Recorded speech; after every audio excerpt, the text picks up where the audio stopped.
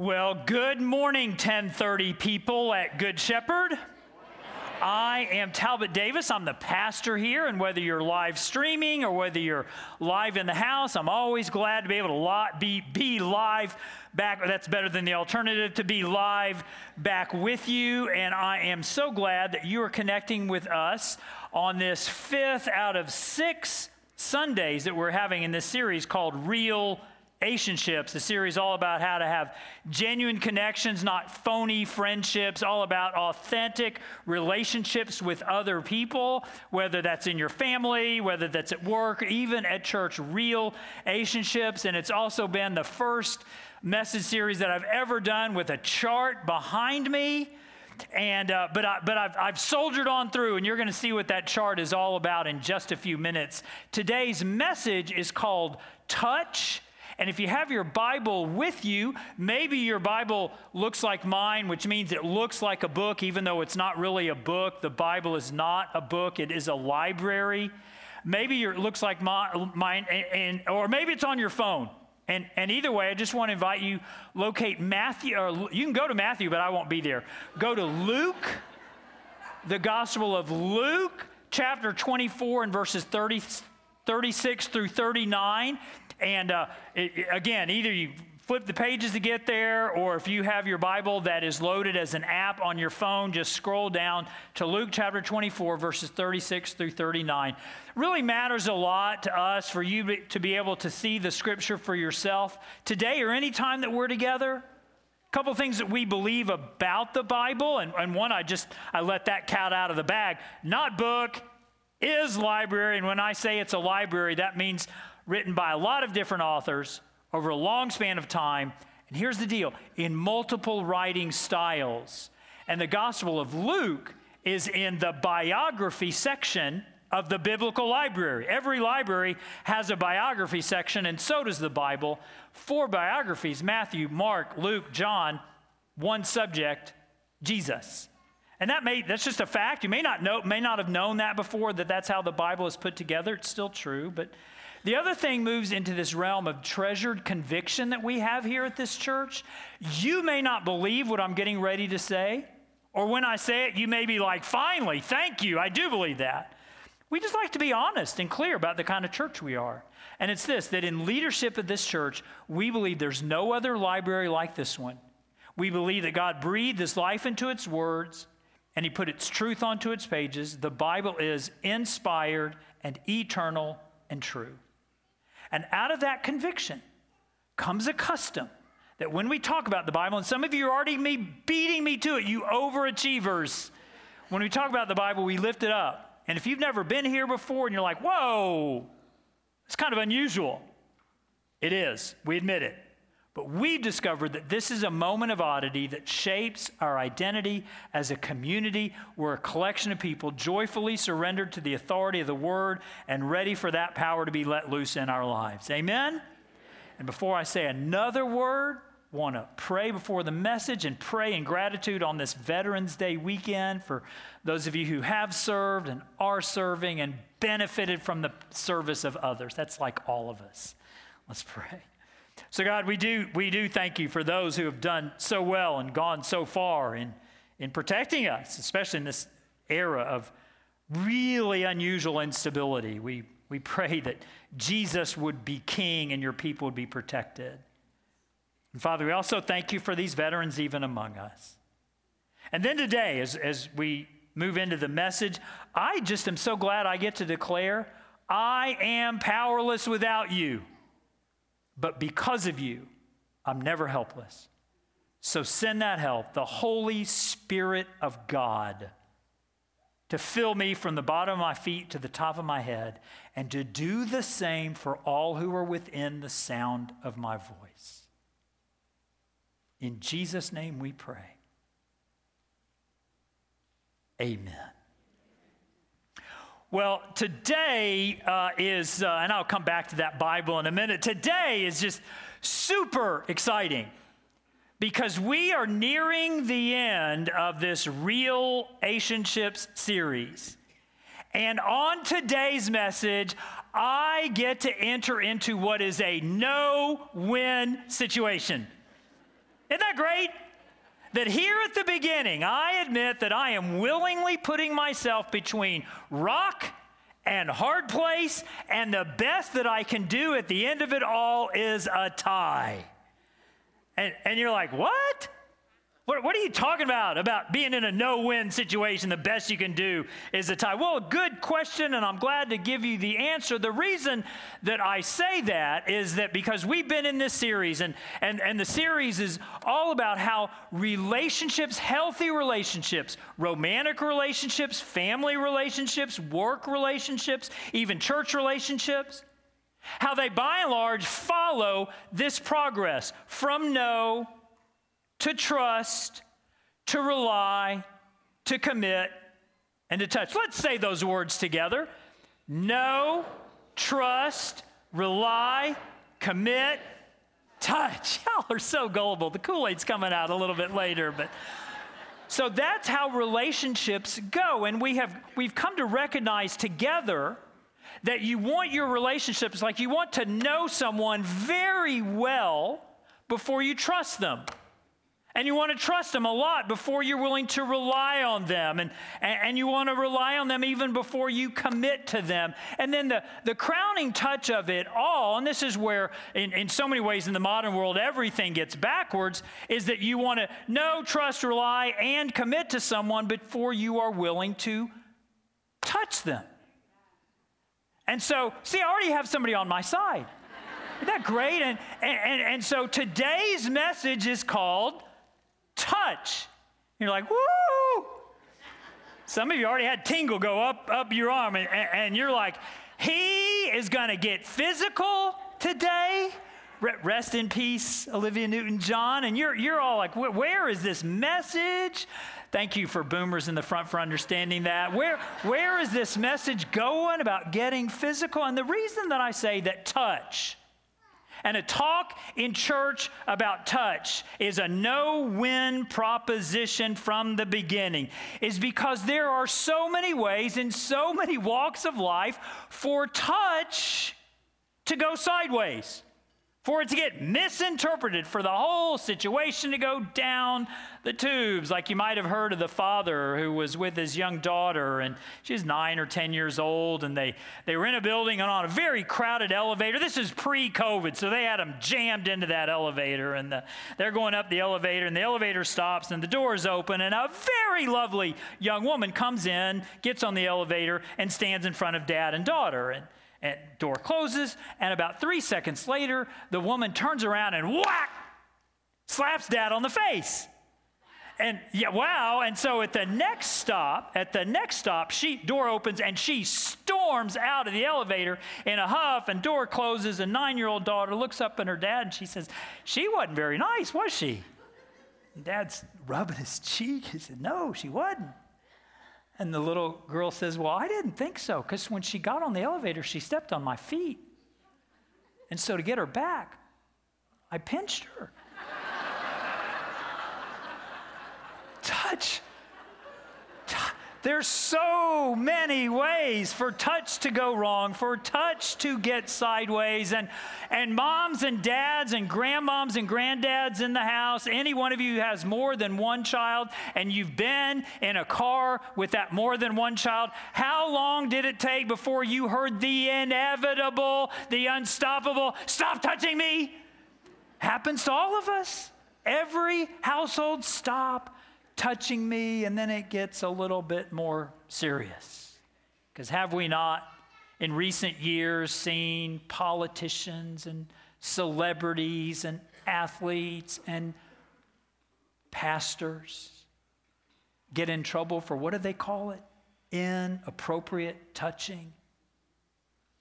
And you've likely been creeped out reading about it on the internet or watching it on YouTube, and I've been creeped out seeing it happen to so many colleagues in ministry. And I suspect in a gathering of this size, I'm talking to at least one or two or maybe more who's been the victim of some inappropriate, intimate touching that you neither asked for nor wanted. And perhaps there's someone in the room who's been the toucher in those kind of situations.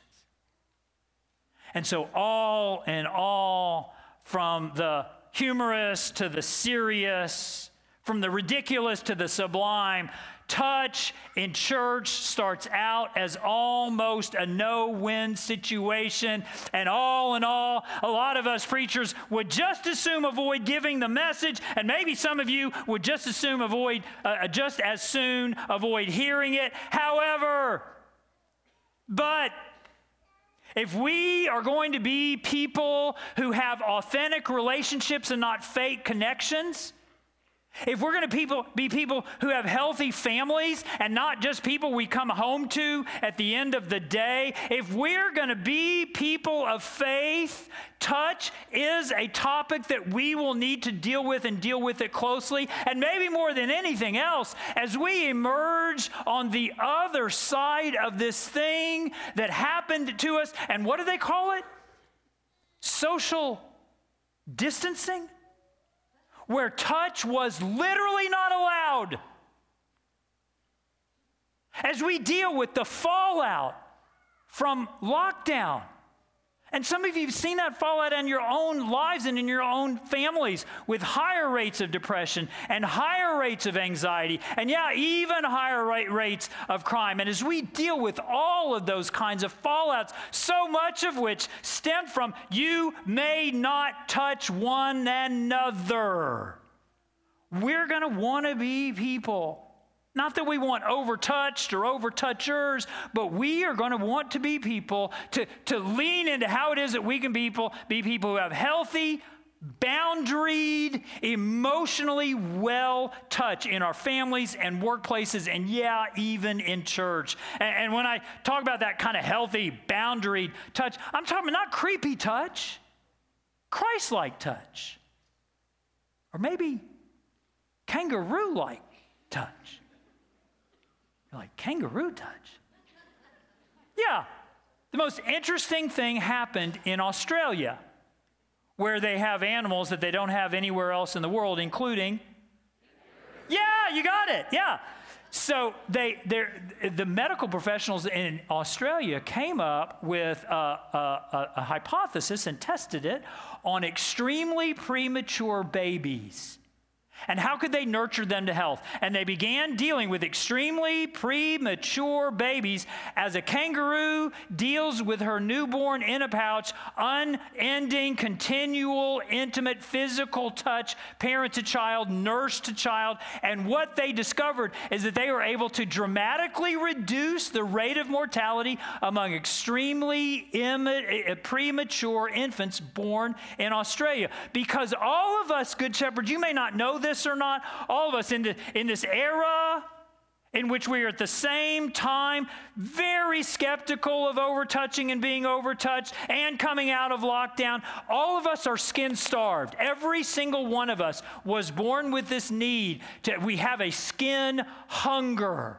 All of us were born with that. And in Australia, they just put it to the test, and they found out a whole lot more healthy, premature babies growing into adulthood as a result. So with all that, it's so interesting, Good Shepherd. It's so interesting what we find in this story in Luke chapter 24.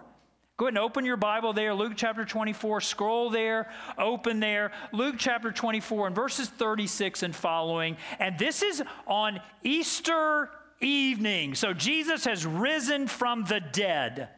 And yet his closest followers, they don't know it. Look what happens, verse 36. While they were still talking about this, meaning the rumors they'd heard that the grave was empty, Jesus himself stood among them and said to them, "Peace be with you." And they were startled, and they were frightened, thinking they saw a ghost. And he said to them, "Why are you troubled, and why do you doubt in your minds? Look at my hands and look at my feet. It is I myself." And what's the next word? "Touch me and see. A ghost does not have flesh and bones, as you see I have. Touch me and see." It's so interesting what's happening here. In this room where the disciples are gathered, they've heard that the tomb is empty. They've heard a rumor that he's risen from the dead, and then he's standing right in front of them. But Jesus' inner circle, they refuse to believe what their eyes are telling them. They gaslight themselves. That's what gaslighting is, when somebody else tries to tell you, no, what your eyes see for yourself is not true. This time, they are gaslighting themselves. No, that's not really me. But I love how this works, that even in this one snapshot moment, we see that the disciples themselves have lived out the relationship attachment model with Jesus, because they know Jesus, and they trust him, and they rely on him, and are they committed to him? They gave him everything. But it is not until all the ways they got it wrong, all the time that he was on earth, they didn't understand who he was or what he was about. And it was not until the crowning touch came along and they could touch and believe. And just think of all the things Jesus didn't do. When he's standing there in front of people who are gaslighting themselves, he didn't give them a sermon.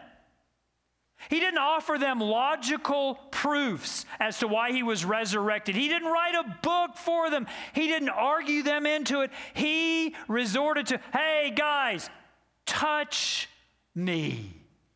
And you have to wonder, well, why? At this moment, this pivot, not to be dramatic, but hello, let's be dramatic. This is the pivot point in human history.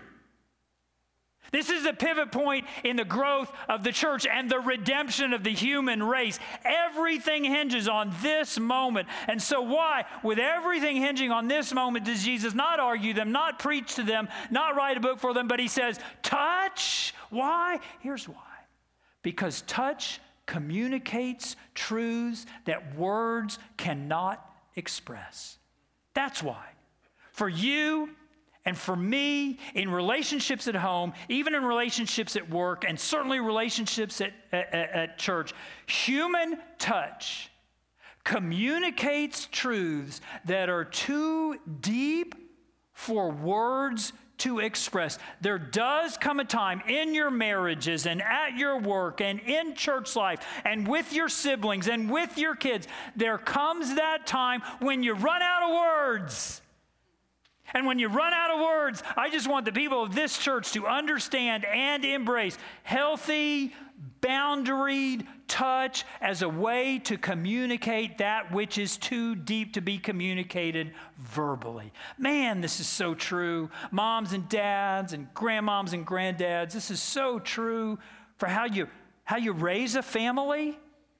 I have a picture here of our, this is my whole family history in a nutshell.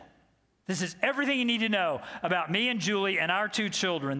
This is a picture, our son Riley, this is at his college graduation back in 2015. He's now 31. And his older sister Taylor, who is now 34. And so however old she was, and she would have been 26 when this happened, 25, 26. So you see in that picture that Riley was born from the womb. He was born with this insatiable desire for a healthy human touch. He was a hugger. He was a holder. He was a grabber. He was a wrestler. I mean, come on, me wrestling? But you do what they want you to do. Always touching, whatever it took, never creepy, always holy. The boy thrived on physical touch. His sister, not so much. If we were lucky, she let us kiss the top of her head. And that's true when she was 4, and it's true when she's 34. And so in this picture at his college graduation, you can see him overwhelming and her embracing. And him assaulting in a good way, and her resisting. And we have that same picture in different garb, like when they were 5 and 2, all the way through till today. The pattern always remains the same. But here's the deal. They know that about each other. We know that about them. We know that he's going to be the initiator, she's going to be the tolerator. And it works. And so I want to invite you, moms and dads and grandmoms and granddads, are you studying your family? Are you understanding who receives love in physical touch and in what kind of ways they receive that or do not receive it? Maybe more to the point, because so much of this has to do with our own families of origin. Have you pondered what it was like when you were a child? Were your parents skin starvers? Or skin soakers? Or somewhere in between? A lot of you know that my mom was a product of the Depression. And when you're a product of the Depression, the goal is survival, it is not affection. And when you're raised by a mom whose goal is survival and not affection, I assume that I have some skin starvation, maybe not a lot, but maybe a little. And that's why my fondest memories of my mom are those times when she would get out of herself. So here's my mom, and she would get out of herself, and I'm like 9 years old and scared in bed, and she comes and let her know that I'm scared, and she comes and she caresses my forehead and prays the Lord's Prayer over me so they won't be scared anymore. Our Father who art in heaven. And do you know the miracle of that?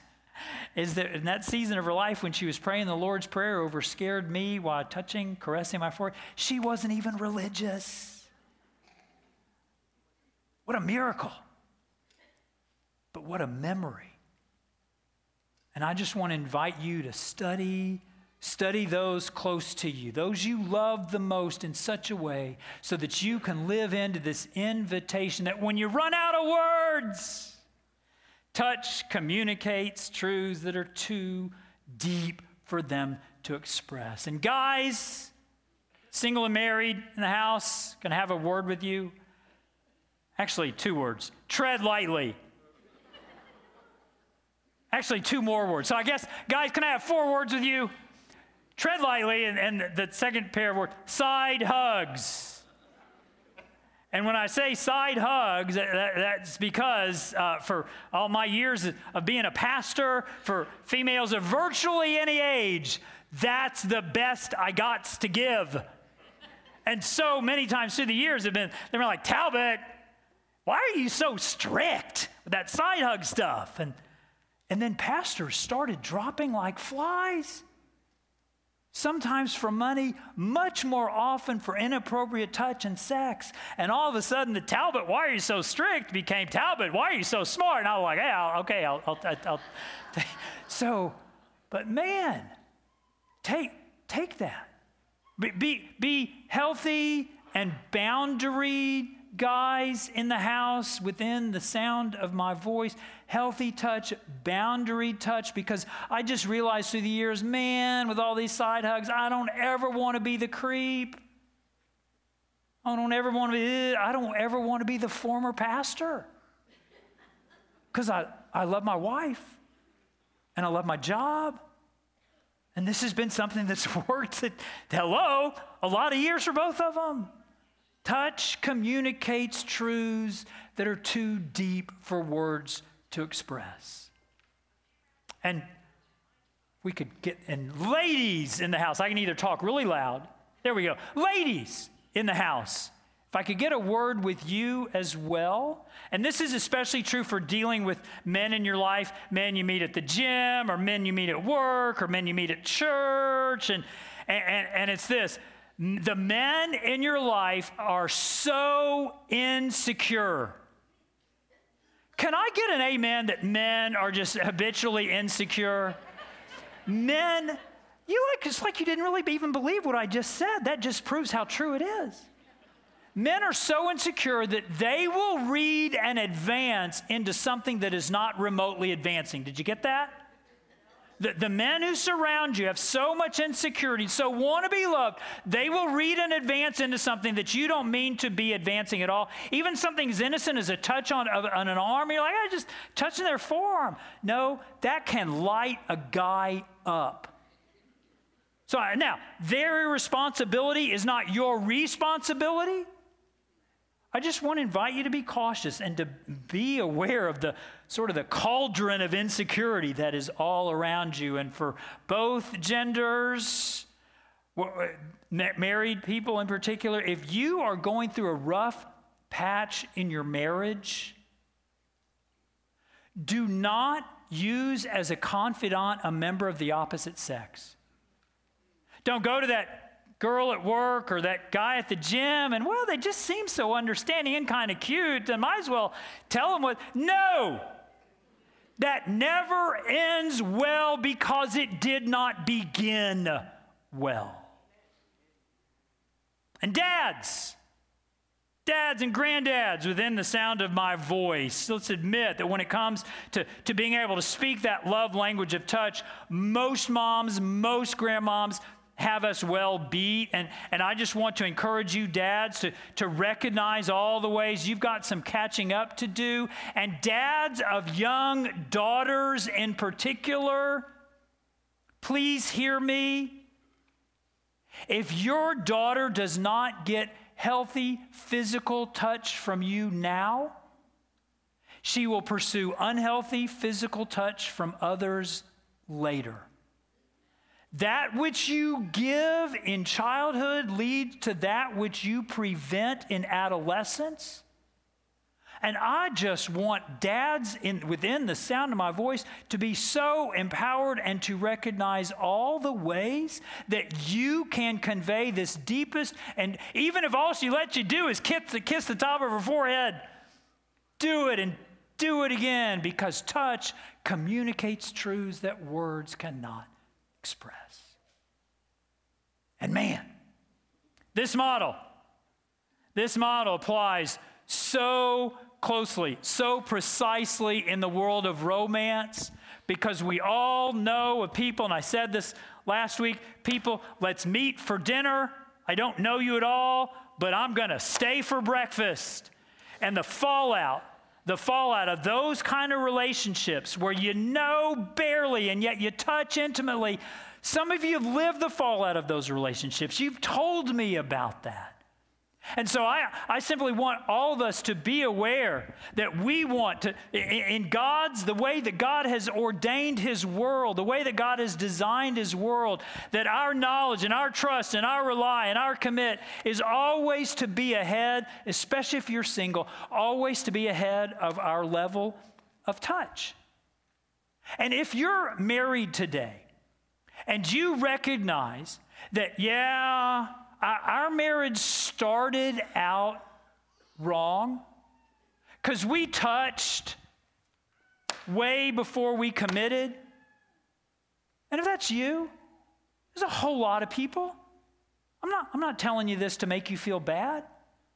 I just want you to be aware that your marriage didn't have the start that God wanted it to. And I want you to have that awareness so that you can go before God. And in that moment of rigorous honesty, you can say, Lord, we didn't start out right because we got this order messed up. We want a do-over. We want your healing in those most intimate areas of our lives. And the good news, Good Shepherd, is that's what God does. That God is all about the do-overs. That God is all about taking those places that we have broken, that we have messed up, and he's all about putting them back together. If you have that humility and that self-awareness to say to the Lord, Lord, we messed it up. We need you to make it right. That's what he does. Because along the way, what you will discover, and what some of you have already discovered because you've told me in the most painful of ways, that when you got this order all wrong, and when you touched intimately, when you just knew barely, that you learned the hard way that God knows what's best for you better than you do. Did you catch that? That whether it comes to money, or whether it comes to sex, or whether it comes to forgiveness, or whether it comes to relationships, you think you know best what's best for your life, and you're wrong. God, that's why Proverbs chapter 3, verse 5 says, lean not on your own understanding. You know why it says lean on not on your own understanding? Because your understanding misunderstands. But God knows what's best for you better than you do, and he's such a good God. And he wants to make all of this right. And he wants to take your body, that body that you have taken into some places that maybe even cause you shame. embarrassment. He knows where you've taken your body. And he was there with you, wanting to redeem you and protect you. Because again, that's who he is, and that's what he does. And the great news, Good Shepherd, is that when he goes into those dark places of your memories and your shame, and when he brings that healing for what you've done actually with your body, man, Luke chapter 24 makes all kind of sense. Because what does Jesus tell his followers to do to prove that he really is risen from the dead? Touch me. And what is the great hope, the ultimate hope of the Christian faith? You may not know this, but the great hope of the Christian faith at the end of everything, when Jesus comes back, and he is coming back, when Jesus comes back, it's not so much that we get to have our souls float around in heaven. No, it's better than that. Jesus brings heaven here. And we get brand new, resurrected, glorified bodies. That's why the Creed says that we believe in the forgiveness of sins, the resurrection of the body, and the life everlasting. So at the end of everything, Good Shepherd, your body, you are going to get a new body with no pimples and no cancer. And no Lou Gehrig's disease, and no depression, and no arthritis. You're going to get a new, glorified, perfected, touchable body. And when we know that that is our destiny, how can we be anything else or do anything less? Touch. Touch communicates truths too deep for words to express. Let's pray. So God, thank you that you are a God who loves us skin to skin. Thank you that what happened to Jesus' body is just a foretaste of what will happen to ours. Thank you for that. And I pray, God, that you would give each of us within the sound of my voice that divine ability with people in our family and other circles of influence to have the kind of touch that communicates truths that words cannot express. In the name of the Father and the Son and the Holy Spirit. Amen.